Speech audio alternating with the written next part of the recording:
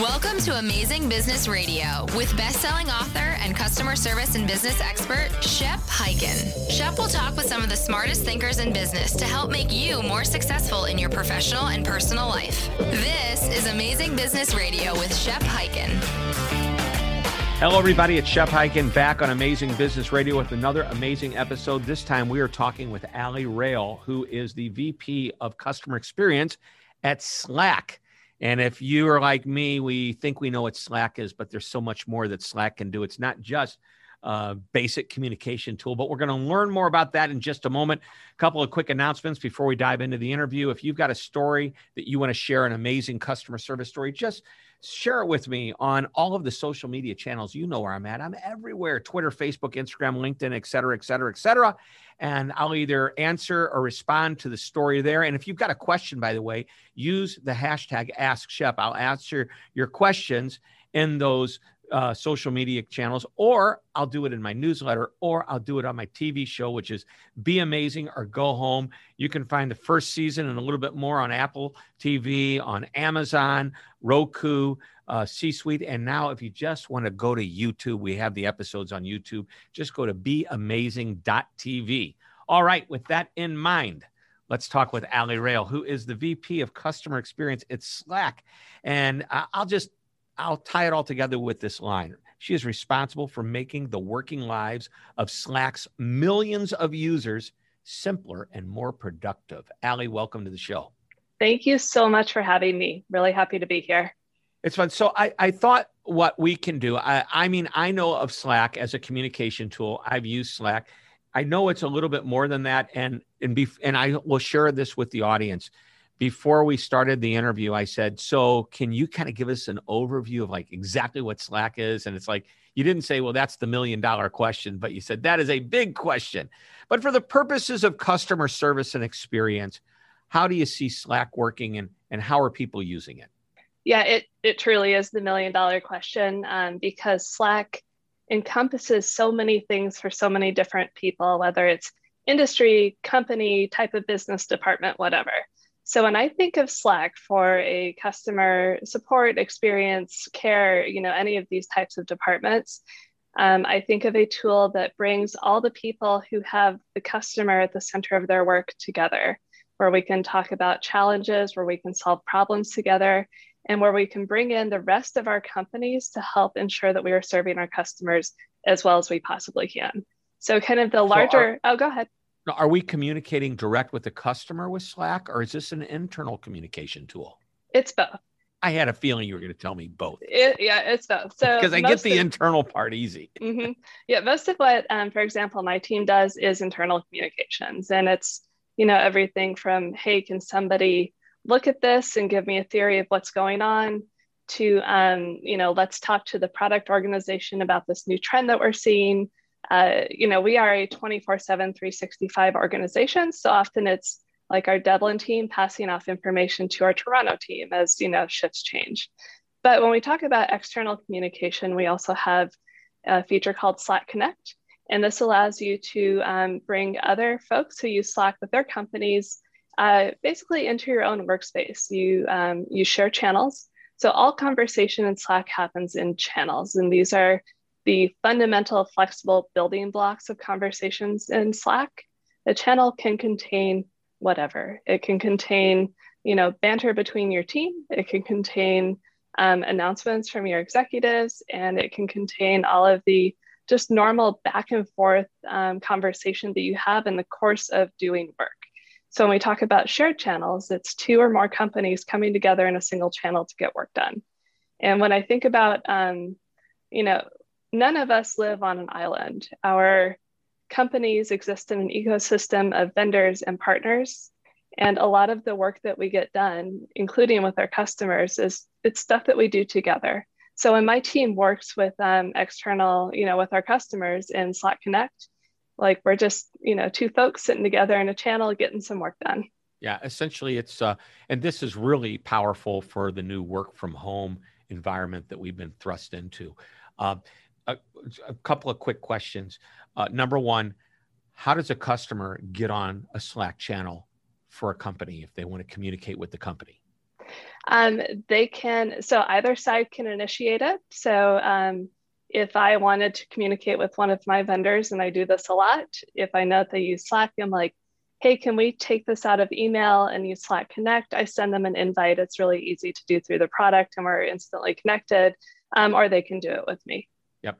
And so essentially and I don't want to downplay the power of Slack, but it's essentially another communication channel like a WhatsApp or a text messaging type program with a little bit more around it. So one of the differences, and this isn't just text messaging, but also email, we all have our own silos of information. So, Shep, if you and I start sending text messages, nobody that I work with can see it and nobody that you work with can see it. But in Slack, if we share a channel and we start talking and suppose that I need to bring in someone else from my staff, I just invite them to the channel. They can see the full conversation that we've had. They can catch up on their own and they can start contributing right away.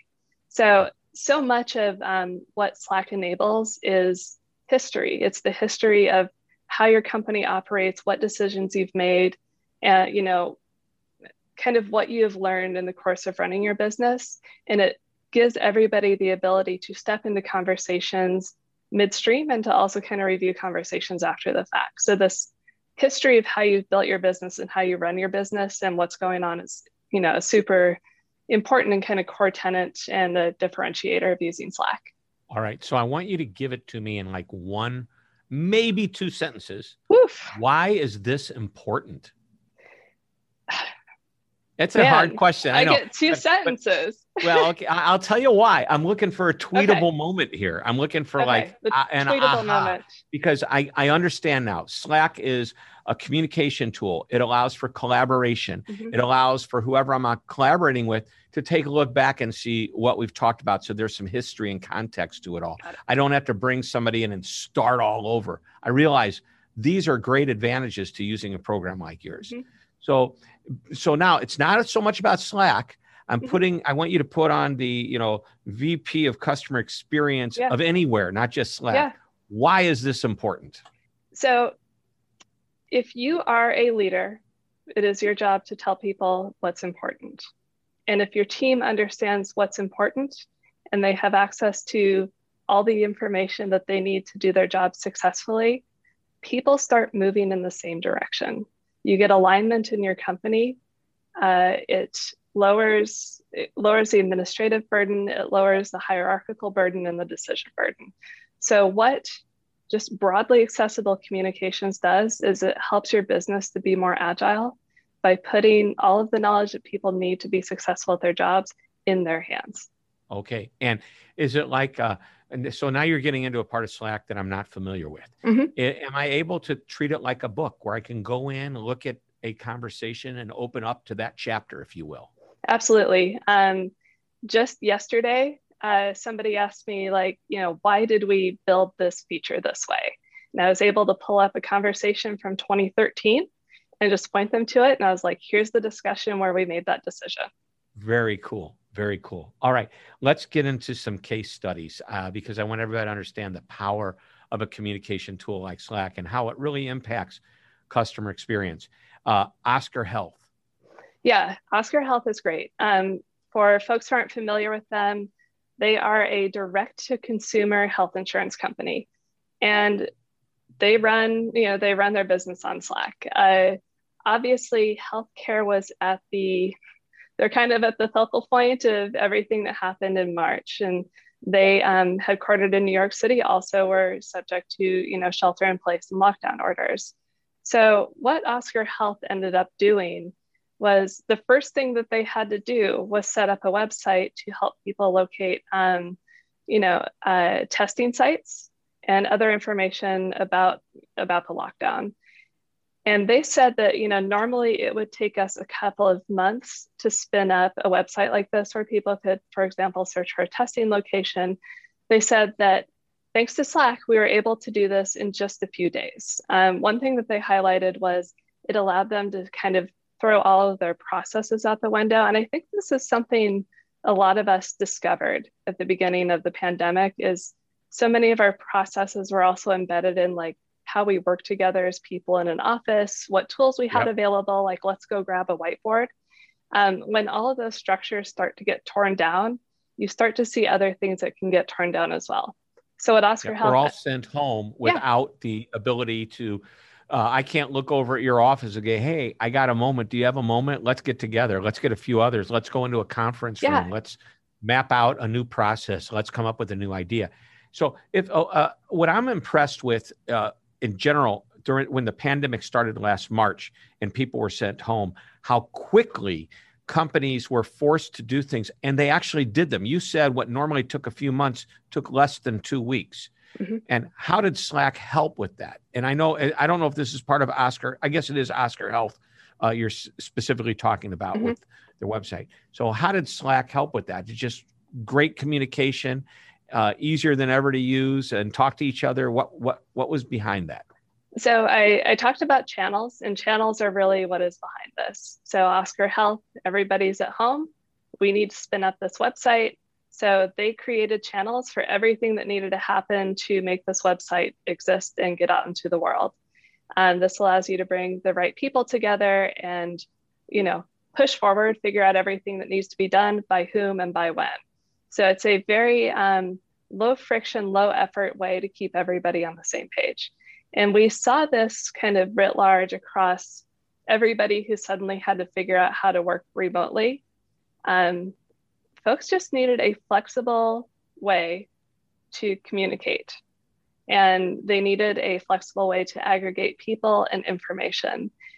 And ultimately, to what I said before, when we all know what we're doing, such as making a new website to find testing locations, when everybody can see all the same information, they can very easily kind of go into their own focused productivity space, create the work that they need to create to make sure that this thing exists in the world and get it out the door. Okay, great. And actually allow others to see what they're doing and the journey. The goal is we're trying to simulate something that is as close to in-person as possible without being in person. Yeah, there's an interesting kind of dynamic here. We called it the lift and shift. So, which practices did we lift out of the office and shift directly into our homes? Zoom meetings are a really, big example of this, where, we all thought, well, this is a meeting where we'd sit in a room, therefore we're going to sit in a Zoom call. Plenty of research, and I think all of our experiential kind of, our own experiences tell us that Zoom all day is way more exhausting than, sitting in meeting rooms with people all day for a lot of different reasons. So over the last year, we've taken a lot of looks at the various kind of lift and shift practices and tried to figure out which ones of these make sense in our remote world and which ones do we need to change. And we have seen not only ourselves, but a lot of customers really start to play with how they work and how they work together. And, doing more offline, doing more asynchronously, working more in documents, and even reverting to phone calls. Wow, the antique phone. All right, let's take a quick break. We come back. I want to talk more about lift and shift and more about how great experiences in the world of customer service and experience drive trust and engagement, and how Slack is a part of that. You are listening to Amazing Business Radio. We're going to come right back. Don't go away. Cult is not a scary word. My book, The Cult of the Customer, proves it. It helps you design a strategy to lead customers and employees through 5 cultural phases, or cults. And good news, I've revised and updated the book. The new edition, The Cult of the Customer, is available for purchase now. It features case studies, tips, and tactics to guide you on the journey from uncertainty to amazement and build a customer-focused culture, a cult of the customer. So, what are you waiting for? Go to www.cultofthecustomer.com. Go there today and order. Join the cult that turns satisfied customers into customer evangelists. The Cult of the Customer. You're listening to Amazing Business Radio with best-selling author and customer service and business expert, Shep Hyken. We're back on Amazing Business Radio. We're talking with Allie Rail, like railroad. I'm looking at RAYL, which is an interesting way to spell rail. Anyway, she is the Vice President of Customer Experience at Slack. This is really, before we get into or back into the Oscar Health example, Slack has been around for how many years now? We launched this product in February of 2013. So we are just a 2013. little over, or 2014, I'm sorry. So we're a little over 7 years old. And you were having some success because everybody talked about Slack. And I mean, I would go to conferences and we'd all be on Slack. But then the pandemic hit, March 2020. And I'll bet like Zoom never expected to take off. And you mentioned Zoom just a few minutes ago. Slack probably took off in just like hockey stick profile as far as usage. Is that right? That is correct. It was an extraordinary month for growth. We had, I can imagine. Yeah, it was a fire hose. It was really, it was a really kind of galvanizing and rewarding moment for us. People needed us. And that is such a privileged position to be in at that moment in time. So cast your mind back a year, and all of the messaging that we were getting was, the only thing you can do is stay home and wash your hands and don't touch your face. So to work at a company where you actually have agency to help more in this situation, to be working with customers every day who are saying, I don't know anything about your product, but I need to learn it in the next 15 minutes in order to keep my business running. And we had a lot of these conversations. One thing that we ended up doing was spinning up a one-to-one consult program. We would talk to anybody. We'd just schedule 20-minute slots with them all around the globe. They could, we'd hop on the phone with them and say, what can we help you with today? So we got a lot of new folks up and running with Slack, comfortable with the product, and customized a little bit for what their business needs were during that time. Did you have to ramp up your customer support to do that? We didn't. It was a group effort, it was a team effort. So for those calls, you might have ended up on the phone with our CFO. You might have ended up on the phone with one of our product managers. So this wasn't just handled by my team. We really enlisted the entire company in helping our customers. I just finished writing a book called I'll Be Back, How to Get Customers to Come Back Again and Again. Comes out September 2021. And one of the chapters, it has an example of Bill Gates deciding he wanted to get firsthand experience on what the customer was saying. And he actually went into a call center and he answered, hello, Microsoft support. This is Bill. How can I help you? Or something like that. And he actually took calls. Mm-hmm. I would imagine that the CFO, the CEO, the president, the VPs who were taking these types of calls learned a tremendous amount about their customers that they didn't know before. Absolutely. These calls were they were just really meaningful for people who took them. Sometimes people are hesitant to do this. It's a little scary if you're not used to being on the phone with a customer to suddenly be doing it. What we saw is that once anybody in the company took a call, they're like, that was actually great. I want to do more. When can I sign up to do more of these? And we had a little sign up sheet and folks came in, pretty much everybody ended up doing, 5 or more calls, everybody who ended up doing this work with us. It was, wow, that's fantastic. Yeah. This is okay. So here's a big takeaway that has nothing to do with Slack, but has to do with your business. Everybody listening here it is. All right.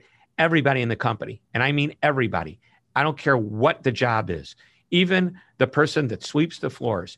If they may not actually be on the phone, they should be shadowing and listening in on several conversations to understand the impact that any company makes on customers' lives, both positive and how we deal with things when they're negative, if they're calls that need support or problems being resolved. So big takeaway there. All right. I know we didn't finish and we've only got a few minutes, but I want to get back to Oscar Health because there's some good information there about, really how this company turned around in a short period of time and started delivering a better experience to both their customers who are patients in the health insurance world and also their employees. Yeah. So one thing we didn't talk about before is what it looked like for Oscar to shift their customer care operations to, the remote working world overnight. And this ties into that larger picture of, the lift and shift, what did it look like? Like, what practices did we take out of the office and bring into the virtual world, and exactly how did we do that? So for folks who, run customer support organizations, this is going to be pretty familiar. They have different tiers of support.